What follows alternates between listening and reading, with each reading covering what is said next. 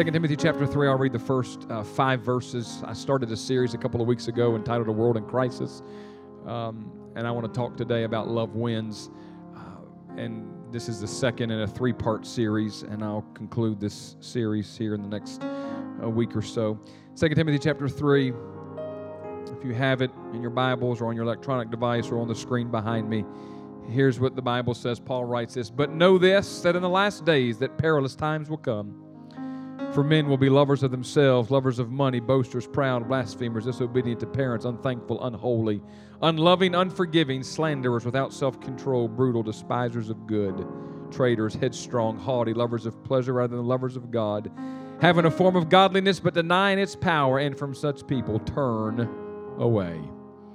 Paul said, know this, in the last days that perilous times will come. I want to preach the second message today in this series, A World in Crisis, entitled Love Wins. Actually, there you go, that title slide there, Love Wins. Father, bless the word today.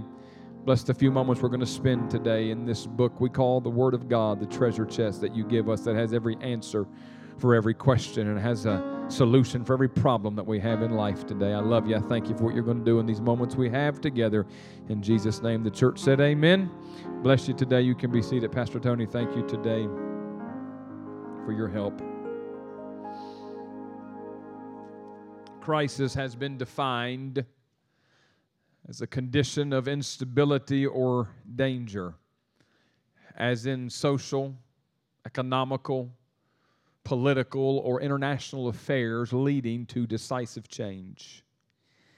And when we look at the social, economical, political, and international landscape of this nation and even of this world, I feel today in my heart that I can say with confidence that we are indeed a world that's in crisis. The Apostle Paul pens this letter to a man named Timothy, a young man named Timothy. Timothy has become the Apostle Paul's protege. Timothy is now a young pastor leading a church at a place called Ephesus. And Paul writes 2 different letters to Timothy, and in the second letter he writes to encourage him and be to steadfastness and fidelity, both as a Christian and as a minister. And he writes to him and he warns him that dangerous and difficult days were ahead. There's 2 things in that very first verse that I read to you. Paul just kind of hones in on very quickly, and he says this to Timothy. Timothy, know this, in the last days. Any time that we read in Scripture of the last days, it is in reference to those days that precede the soon return of the Lord Jesus Christ. And if Paul wrote to Timothy that long ago, know this, in the last days, I'm telling you, we are living in the last of the very last days. Know this, he said, that in the last days, perilous times were going to come. He speaks there of dangerous times, of difficult times, times of trial, times of persecution, grievous times, that word means.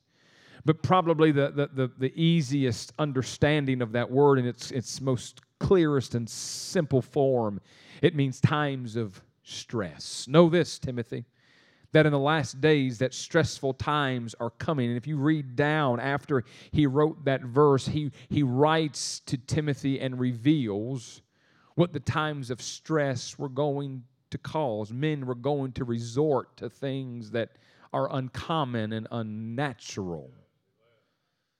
And I firmly believe today that we are living in the very days that the Apostle Paul talked about when he wrote to young Timothy and said, know this, Timothy, that in the last days that perilous times are coming. Jesus spoke about it, Matthew 24. He told us that it was going to be like this just before his return.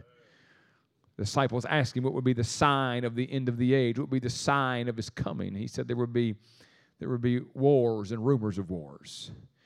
There'd be earthquakes. There'd be famine. There'd be pestilence in many places. false prophets would arise and deceive many. There'd be hatred of people. Lawlessness would abound. The love of many would grow cold. We are living in the last days. We are living in the very end of the age. And I believe at any moment that Jesus Christ could step out on a cloud and sound that trumpet and catch us away. And what a day of rejoicing that would be. Oh, what singing, oh, what shouting. On that happy morning when we all shall rise. That day could happen at any moment. But in the meantime, while the church is still here and Christian people are still here, listen, we should not be surprised. We should not be alarmed. We should not be taken aback or caught off guard by what's going on around us. The fact that there has been such hatred and bigotry and prejudice that has been displayed in the city of Charlottesville, and it's not just Charlottesville, it's been all over the nation the last years, that shouldn't surprise us. The fact that North Korea is, as I believe, on the verge of possibly launching a nuclear missile, that stuff shouldn't surprise us. The fact that people are turning away and false prophets are arising and preaching some kind of perverted, polluted gospel, that shouldn't surprise us. Jesus said that these days were coming, but what do we do? In the midst of this world that's in crisis. Listen, now is not the time for Christians or the church to step back, to sit down, or to shut up. Now is the time for the church. Now is the time for Christians to stand up, to speak out, and to be heard. Listen, now is the time for the church and for Christians to be proactive, both in what we say and in what we do. The other week, I opened this series up and I told you that I believe there were 3 things the Lord had laid on my heart that the church, that Christians must do in the midst of a world in crisis. A couple weeks ago, I preached to you about the fact that we must preach Jesus to a world in crisis. Today, I want to talk about the fact that we must portray love to a world in crisis. And finally, I want to talk to you after this message, the next message in this series, and talk to you about we need to pursue peace. But today, let me talk to you a little bit about portraying love. We need a revival of love in this world. Let me just make that a little clearer and more specific for us. We need a revival of love in the church today. And with so much hatred and anger that's being spewed all across this world right now, it seems far-fetched for us to even talk about love. Listen, this world right now is filled with anger and hate and rage. And we need, as Christian people and as the church, we need to portray love. Here's what I believe. Love will win the day every single time. Let me talk to you about a love that wins today. When we speak of love, there are 3 different words, Greek words. And I'm not a Greek scholar, but there's 3 different Greek words that the Bible uses to talk about love. The first is eros, E-R-O-S, and that speaks of a sexual love. The second kind is philos, P-H-I-L-O-S, that speaks of brotherly love. There's a third type of love, and this will be a very familiar word to many of you. It's called agape love. And that is a love that speaks of faithfulness. That is a love that speaks of commitment. That is a love that is unconditional. That is a love that is of God and that is from God.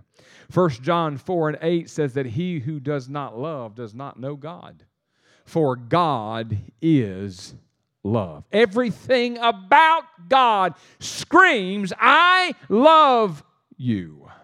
1 Corinthians chapter 13. Many of you know that chapter. It's what I call the love chapter.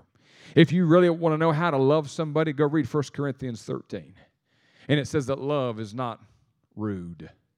Love is not easily provoked. Love is not angry. Love suffers long, it bears all. But I love what verse 8 says. Love never fails. Love is shown, listen, love is not shown by what it says. Love is shown by what it does. I can tell my wife and my kids all day long that I love them. But if I don't show them that I love them, my talk is cheap, my words are empty, my verbiage is meaningless if I don't show love. Shown by what it does. It's unmerited. It's gracious. It's Matthew 5:44 where Jesus says to love your enemies. To pray for those who persecute you. To do good to those who despitefully use you. That's agape love. It's John 13:34 where Jesus says, I have a new commandment that I want to give to you, that you are to love others as I have loved you. It's Ephesians 2:4. That speaks about God being rich in mercy because of the great love with which He has loved us. It's Hebrews 13:1. Let brotherly love continue. It is 1 John 3:1. Behold, what manner of love the Father has bestowed upon us that we should be called the children of God. It's love. And love is not something that is based on how we feel. Because let's just be honest, there are probably times that you don't always feel like you love someone. Oh, Pastor, not me. You have a knockdown drag out with your spouse and tell me how much love you feel at that moment. Yeah, that just helps. Some of you just sat up on that one. Well, maybe he's right. You have that old discussion. We have discussions in my house. We had one the other day. The kid said, why are you fighting? I said, ain't nobody fighting. We're having a discussion. Pastor, we didn't know that you did that in your house. Well, what do you think? I'm not any different than you. There's times that I get on her nerves terrible. And there's times she gets on my nerves terrible. And we don't always feel like we love one another. Listen, there's times that I'm pretty sure my kids don't always feel like they love me. There's times that I don't always feel a sense of love because I feel a sense of aggravation. When I tell you the night before we're leaving at 8:40 because I need to eat breakfast, I need to have a meeting, be out of the bed and be ready to go. Because if you don't, you're not getting your phones all day long. And at 8:35, there's no hope. There's no hope. And they get into the car and they've got hairbrushes and hairspray and they just have spit toothpaste literally out their mouth on the way to the car. But bless God, they made it by 8:40. I didn't feel a whole lot of love this morning. I walked upstairs and I told Kelly, it's inconsiderate. She said, don't tell me I wouldn't get up. Tell you what I felt. I said, I got 60 seconds. I'm walking out the door. You better be in the car. And I'm telling you, there's no way their breath had to smell terrible this morning. There's no way that their whole bodies got clean this morning. I mean, at 8:30, I'm downstairs. I hear the shower. I'm trying to pray now and get my mind ready to come up here and preach. I hear the showers turn on, and I got furious. I said, I told them lies. I was mad. I didn't feel like I loved them. But does it change the fact that I love them? No. And congratulations, you two, you made it by 8:40. You better count your blessings that you did. But it's a determined act of the will. That's what love is. I feel like preaching right now. It's a joyful resolve to put the welfare of others above your own. You cannot conjure or create that kind of love. Listen, you are incapable of creating that kind of love. That love comes only from the source of all love, and that source is the Lord Jesus Christ. And according to Romans 5:5, it is the love of God that has been poured out in our hearts by the Holy Spirit that has been given to us. Listen, in 1 John 3, there's 2 John 3:16, but 1 John 3:16 says, by this we know love, because he laid down his life for us, and we should lay down our lives for the brethren. You can't create that kind of love on your own. You can't conjure that kind of love up. I can't preach you into that kind of love, but it only comes from the source of the greatest love that any man, woman, boy, or girl has ever known. That's the love of the Lord Jesus Christ, who hung on a cross, who suffered, who died, who bled, who rose again, who's coming back to take us to live with him forever in heaven. If you're glad about that, somebody praise him today. Oh, I feel him in this place. Hallelujah. Woo. I've been stressed all week long. I'm just getting some stress out. Hallelujah. It was Henry Ward Beecher that said that the greatest music that has reached the farthest in heaven is the beating of a loving heart. I'm going to give you real quickly. Tony, at 12 o'clock, come to the keys, wherever you are. At 12 on the nose, just walk up here. If I'm not done, at least they'll think I'm done.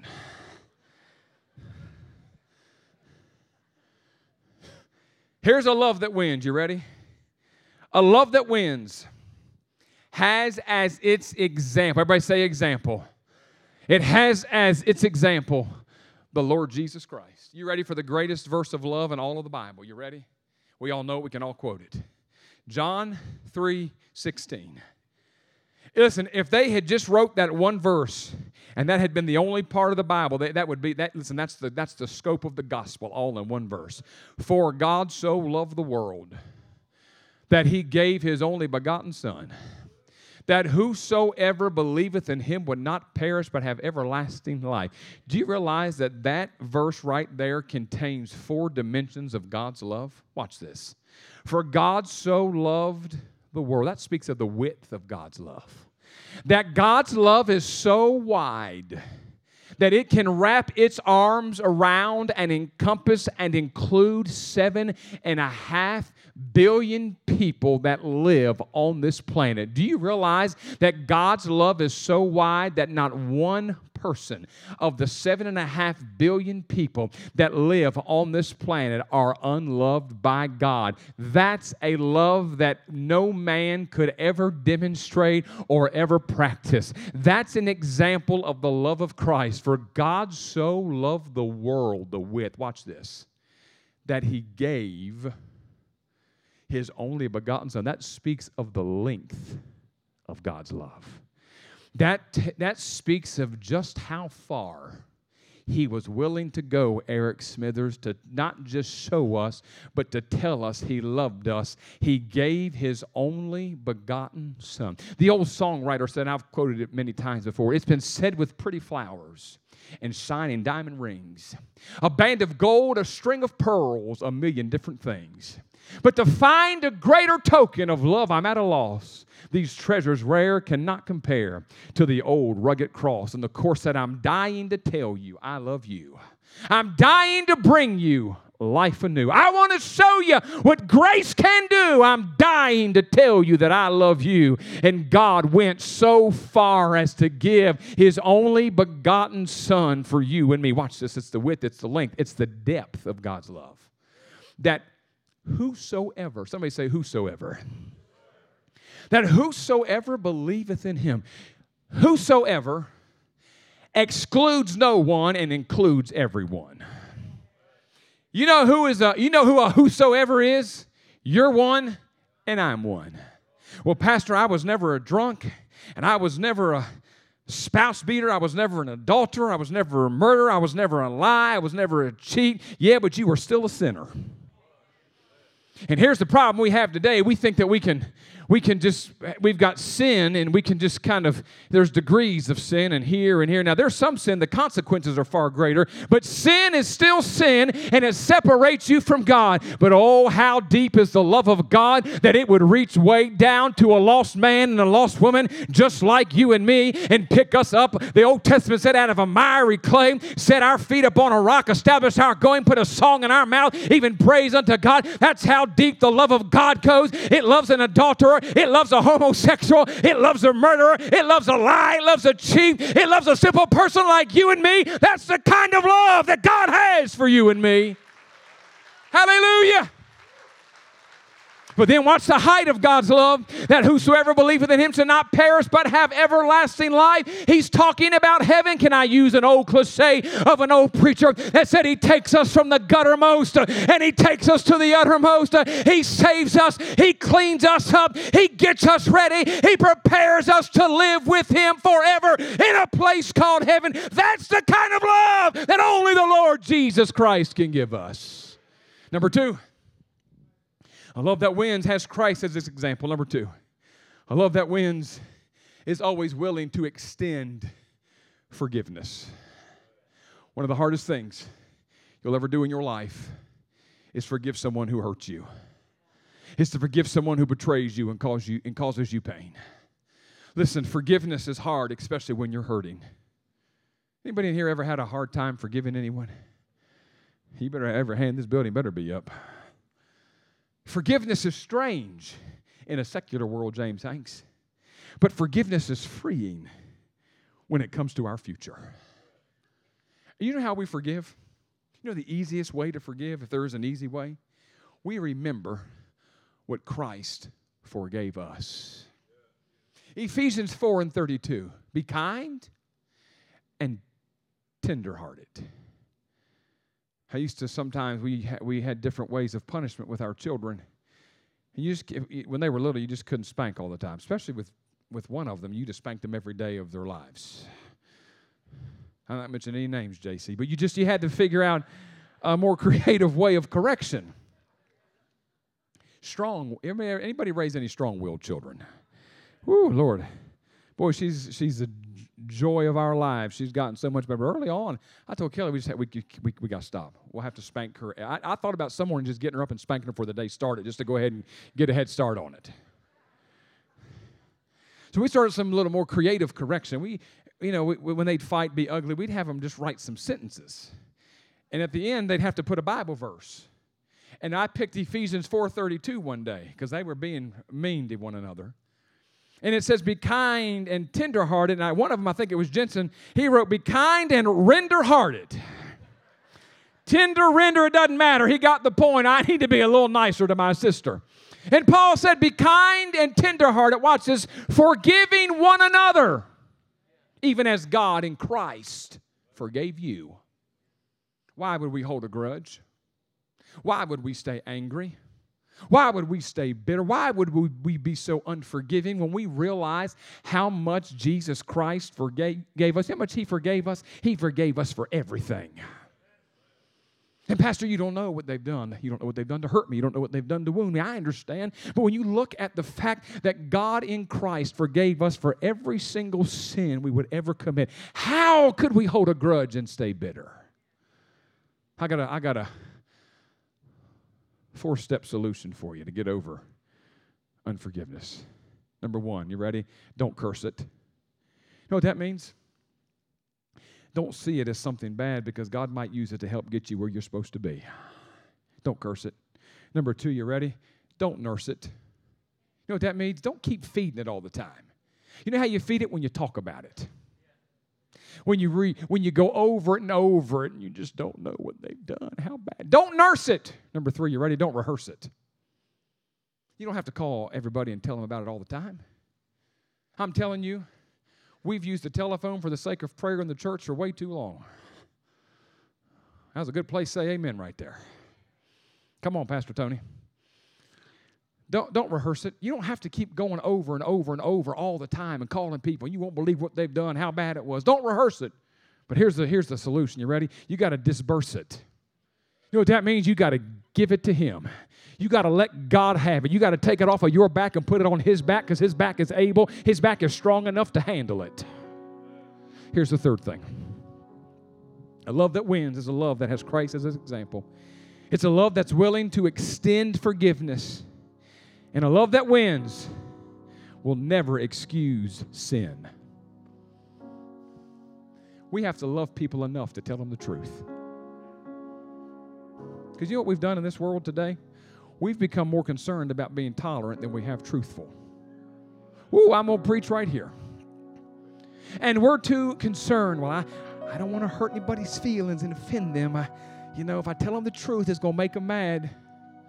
I'd rather tell them the truth and make them mad than lie to them and water down the Word of God and give them some false perception of the Lord that I serve. But here's how you tell the truth. You speak the truth and you tell the truth in love. You realize that you can tell people hard things, you can do it nicely. I've been doing it for 20 years in the ministry. I think once or twice I kind of flipped my lid and just went off on somebody, but it's once or twice. Honest. And I usually always try to take the high road and be kind and nice. And you know what my standard answer is sometimes, Brother Kenny Hancock, when I make people mad? Honest. I just smile and say, I'm sorry you feel that way. And I mean that. And I've told people, I don't agree with you and I don't like it. I'm sorry you feel that way. I'm going to call the overseer. I'm sorry you feel that way. I tell young pastors when they get started, listen, they say, you have any advice? I said, yeah, when you make somebody mad, just smile and shake your head. I'm sorry you feel that way. Because a soft answer always turns away wrath. And I've told the truth in love for many years. I've stood behind this pulpit for 2.5 years. I've preached the truth to you. Sometimes it's been hard truth to preach, but it's been done in love. But we live in a world now, Aunt B, we want to make everybody feel good. We want to be politically correct. That makes me nauseous. I want to be scripturally powerful and truthful and not politically correct. And I want to tell the truth. And if I got to get up here and tell you the truth that, listen, the lifestyle you're living is not right, it's going to send you to hell, but you don't have to stay that way because there's a God that loves you and cares about you who died and gave His Son for you, and Jesus loves you. That's how you speak the truth in love. And Jesus always spoke the truth. You know what His motivation was? He was motivated by love. Remember John 8 when the lady was caught in adultery? I love that story. I tell it all the time. And the religious leaders brought her to Jesus. More than likely, theologians tell us she probably had a bedsheet around her because they caught her, the Bible said, in the very act of adultery. Drug her to Jesus. Said to Him, the law says she ought to be stoned for her sin. What do you say, Jesus? He stooped down on the ground and started writing in the dirt. I love it. And without looking up, He says, you that have no sin, you cast the first stone. And all of a sudden, He looks up, the Bible says, and it's just him and that woman. You know why the religious leaders had left? They had stones ready to throw, but they had sin in their lives. And you know what motivated Jesus that day? It was to tell the religious leaders the truth and to show her love. And here's what He said. Woman, where are your accusers? Lord, I don't have any. Neither do I condemn you. Now watch this, because people they misinterpret that scripture. Well, Jesus was excusing her sin. No, He wasn't. Watch what He said. Woman, where's your accusers? Lord, I don't have any. Well, neither do I condemn you. Go and sin no more. It's okay not to be okay, Jesus was saying in everyday terms, but it's not okay to stay that way. He didn't tell her, well, it's okay, go on back to your adulterous affair.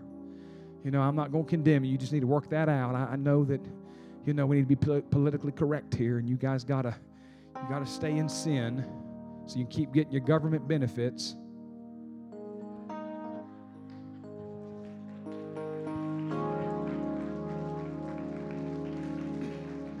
That's not the first time I've said it. I promise you these next 3 weeks I'm going to preach no different than I've preached the last 2.5 years. If I make you mad, it won't matter. You'll have to come find me. That's what happens today. Well, Pastor, we can't get married because we'll lose our benefits. Yeah, but you're going to lose your soul in hell. Now, you won't find a TV preacher tell you that. Most of the time, because they don't want to tell you the truth. I'm going to tell you the truth today. Listen, you're married to one man or one woman. You can't have an extra marital affair. You can't do it. And you can't live together and be sexually active outside of covenant of marriage. It's a sin. Well, Pastor, we're not doing anything. We're just living together. It looks terrible, and it's a bad testimony, a bad witness. You shouldn't let your good be spoken of evil. Oh, I'm preaching the truth, but I love you. That don't happen in the church, Pastor. You lost your mind.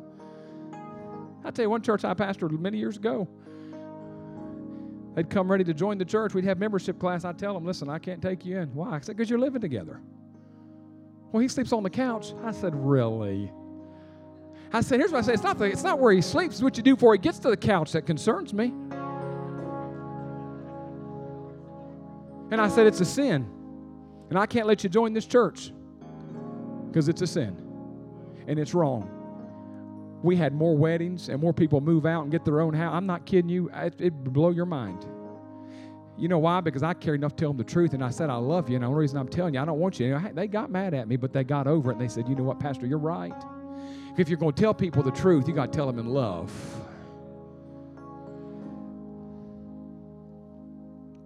Now I'm closing. We don't have to become like the world in order to reach the world. There should be something different about Christian folk. There should be something different about the church. Now, that doesn't mean we look down our nose on somebody and we act better than them or we're holier than thou. That's the worst attitude any church person could have. That pharisaical, condemning religious spirit that says, well, this is how it ought to be and you should suffer and pay for your sins. And stop that.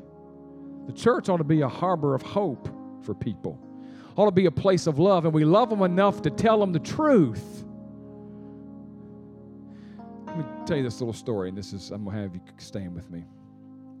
There was this tradition that the early settlers had in America when they were building their homes in our country. And oftentimes when they would build their homes, they would build their homes high up on the hills. Because when they understood when you built your home that high on the hill, it kept them safe from the danger of poisonous snakes that like to live in the valley. You know what they called it? They called it living above the snake line. Because they understood that when you got to a certain level, that poisonous snakes and other animals, they weren't comfortable when you got that high. Here's what we've done in the church, and I'm watching it happen all over the world today. We've started living below the snake line. And the sin of this world has gotten way too comfortable sitting in the pews of our church. And when people leave our church services, and I probably got people that would disagree with this. I'm not saying that we ought to beat people down and make them feel bad. But when you preach the truth in love, if people aren't living right, they should leave with a sense of conviction. You know what? The Word of God is working on me, and I need to change some things in my life. But see, we've gotten more concerned about building our numbers and filling the pews than we have mature Christians that grow in their walk with Christ. Oh, I feel like an evangelist today. And see, we got to live above the snake line. We can't get too comfortable. We can't get too accustomed to dark and to sin that we just kind of say, well, I'm just going to let it slide. No, we got to care about people enough to never excuse sin. And the truth spoken in love will reach a world lost in sin. Listen, it reached a world 2,000 years ago. Jesus' message of love reached the world 2,000 years ago. And that word still works for the world today, that I love you. I died for you. I got a plan for you. And we must, listen, if you've got family members that are lost and need Jesus, they don't need you to point your finger in their face and condemn them to hell and tell them how bad they are. You need to tell them, I love you and Jesus loves you. And God has a plan for your life, and I'm praying for you. And can I show you the truth? You've got to be motivated by love. Love wins the day every single time. It won 2,000 years ago. It still wins today. Come on, bow your heads with me. Close your eyes. Father, thank you for the word today. Thank you for the truth of Scripture today. God, work on our hearts in these moments right now, whatever you want to say to us, whatever you want to speak to us. Convict us. Confront us today, God. Encourage us today to move on in our walk with you, to do whatever it is you want us to do. I want you to look at me. Here's the question I felt like the Holy Spirit wanted me to ask you this week as I prayed about this day. There's some of you in here. There's some people you need to love, and you're struggling. So here's the question. Who do you need to love? Who do you need to love? Pastor, I couldn't dare. I couldn't dare reach out and try to fix that. It's too deep. Who do you need to love? Love's not shown by what it says. Shown by what it does. Who do you need to love? Who do you need to show love to? Who do you need to show grace to? Pastor, you don't know the hurt. You don't know the pain. I can't even begin to tell you, Pastor.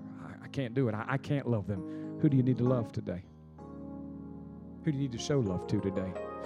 Here's the third question. Who needs to experience the love of Christ in this place today? Maybe you've never received the love of God in your life, and you've never given your heart to Christ. You can receive that love today. Who in here has been living with guilt and condemnation over your past mistakes and your failures and all that you've been involved in? Even though the Lord's brought you out and the Lord saved you and you're a Christian, but you get into these moments, you hear preachers talk like this, and all of a sudden it dawns on you that you're still living with guilt and condemnation. Who needs to experience that love today? It's here. It's here. It's here.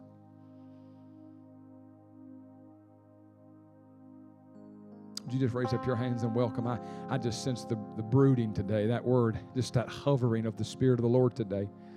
I don't want to take long right here. But I want you to hear the word of the Lord today to you. I've loved thee with an everlasting love, the Father says. And there's nothing you'll ever do or nothing you could ever do to make me not love you. I love you. Somebody needs to hear that today. The Father loves you. And who do you need to love today? Who do you need to forgive today? Who do you need to contact or call maybe today? And here's the truth. You may never have a great relationship where you're together all the time, but it's going to free you today to make that phone call or send that email or that message and say, listen, I've been holding some hurt and some pain and a grudge against you. I want you to know I love you and I forgive you. That may need to happen today or this week. I'll tell you, it'll free you. You'll experience freedom like you've never experienced in your life. And listen, you need to ask the Lord today, fill my heart with your love, that agape love, that unconditional love, that unmerited graciousness. I want to invite you to stand with me this morning.